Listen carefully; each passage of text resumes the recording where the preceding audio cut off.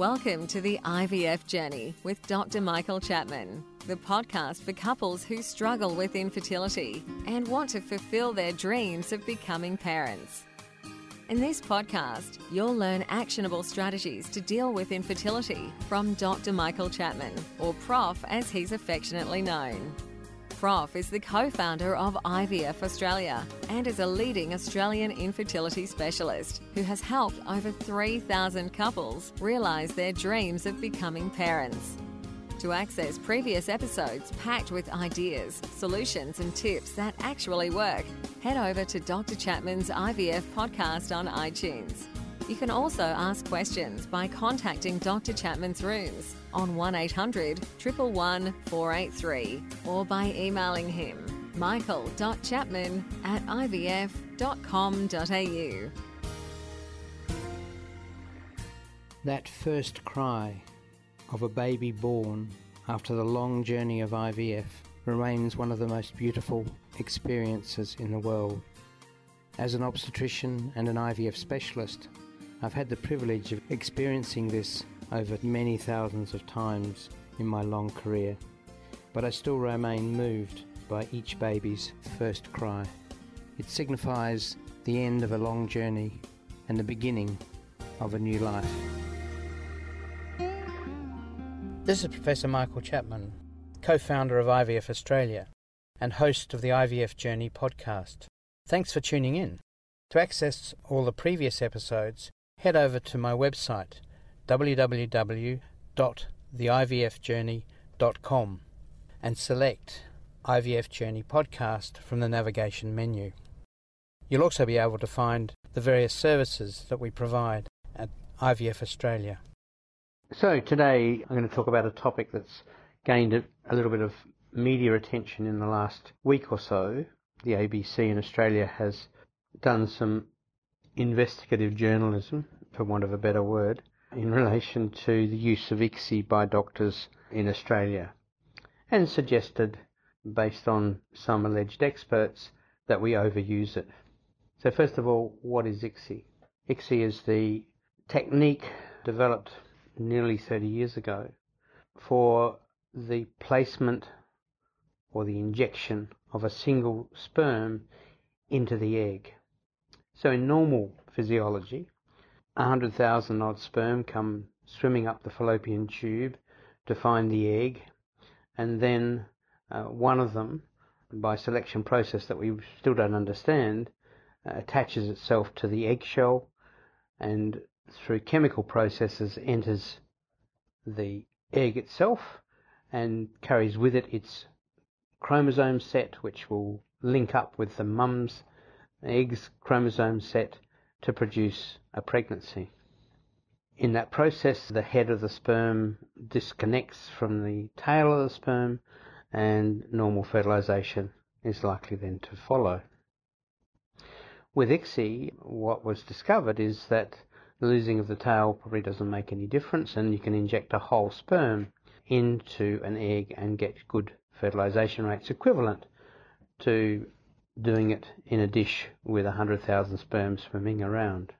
Now, that technique of ICSI adds expense. The equipment required is quite expensive. It's basically like a video game. You need to have control handles that link to an injector set and a very fine glass needle, which is so fine it can actually penetrate the eggshell and at the right time. So Medicare in Australia have recognised that extra cost, and there's a rebate of just under $400 for that. But most clinics charge another couple of $100 on top of that because of the extra time that is required. There is controversy as to whether ICSI might in fact reduce pregnancy rates in patients where normal fertilisation might be possible. A recent paper coming out of Melbourne, although it's a retrospective review, did suggest that fertilisation rates might be a little lower and that the pregnancy rates might be a little lower, which is consistent with some other studies around the world, although there have been studies showing that there's absolutely no difference. So, is it necessary, is it not, is what people are arguing.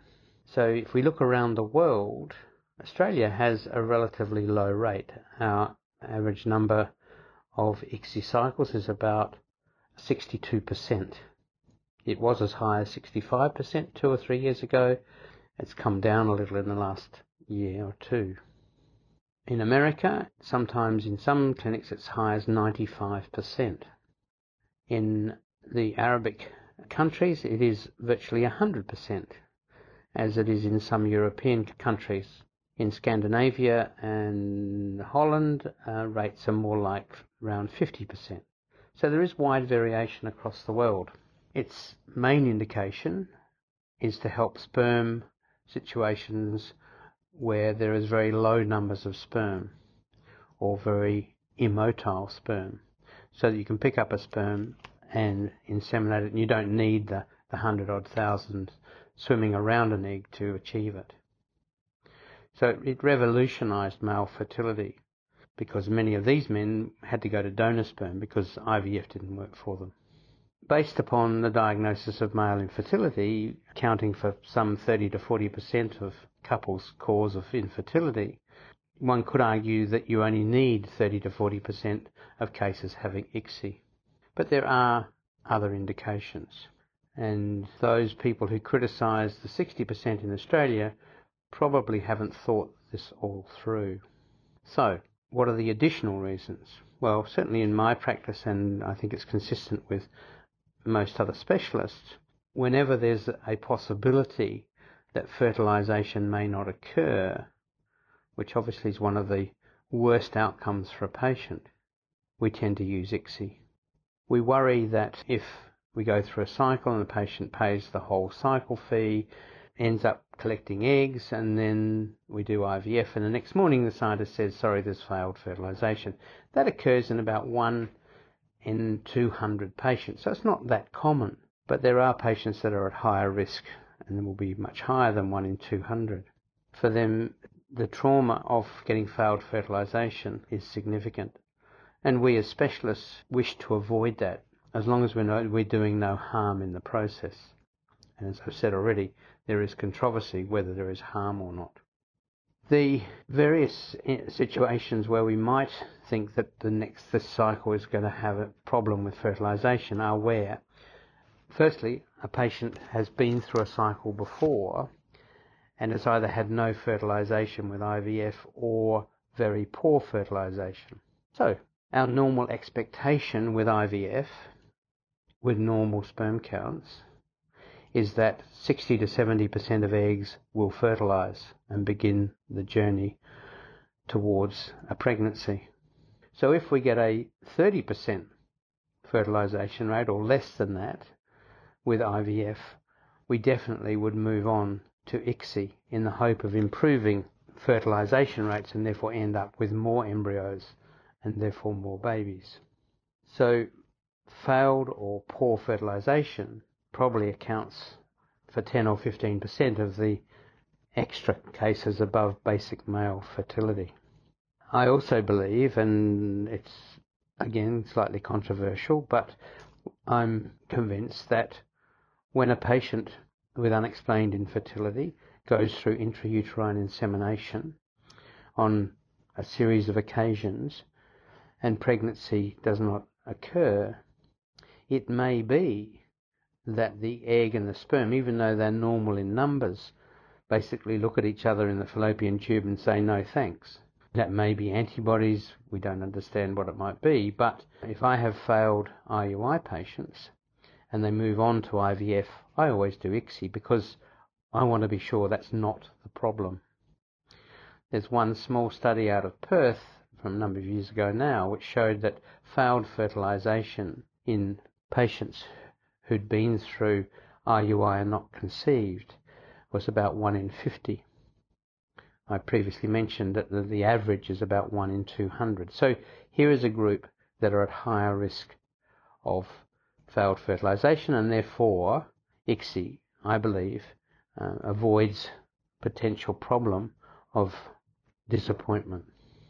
It used to be that if we were going to do genetic testing on embryos, undertaking genetic testing of embryos required ICSI because there was a fear that the genetic material from other sperm attaching to the eggshell might make the result of the genetic testing incorrect. The evidence now suggests that's not necessary, and so IVF is now the chosen way forward with PGT. So the last group, and probably the most controversial group, are women over 40. Should they have a fertilisation undertaken with ICSI or allow nature to take its course? Many of us have a concern that in women over 40, the eggshell is thicker and therefore may inhibit the penetration of a sperm with normal IVF. So many of us have routinely done ICSI for women over 40. Recently there have been publications that suggest it makes no difference, and that may be the case, and I'm certainly reviewing my thoughts in relation to ICSI for women over 40. So it's a much more complex issue than just male fertility. And I believe that the Australian rate of ICSI usage is justified, and the critics are probably wrong. But that doesn't mean that for you as an individual patient, you shouldn't question why the doctor is ticking ICSI in the preparation of your treatment cycle.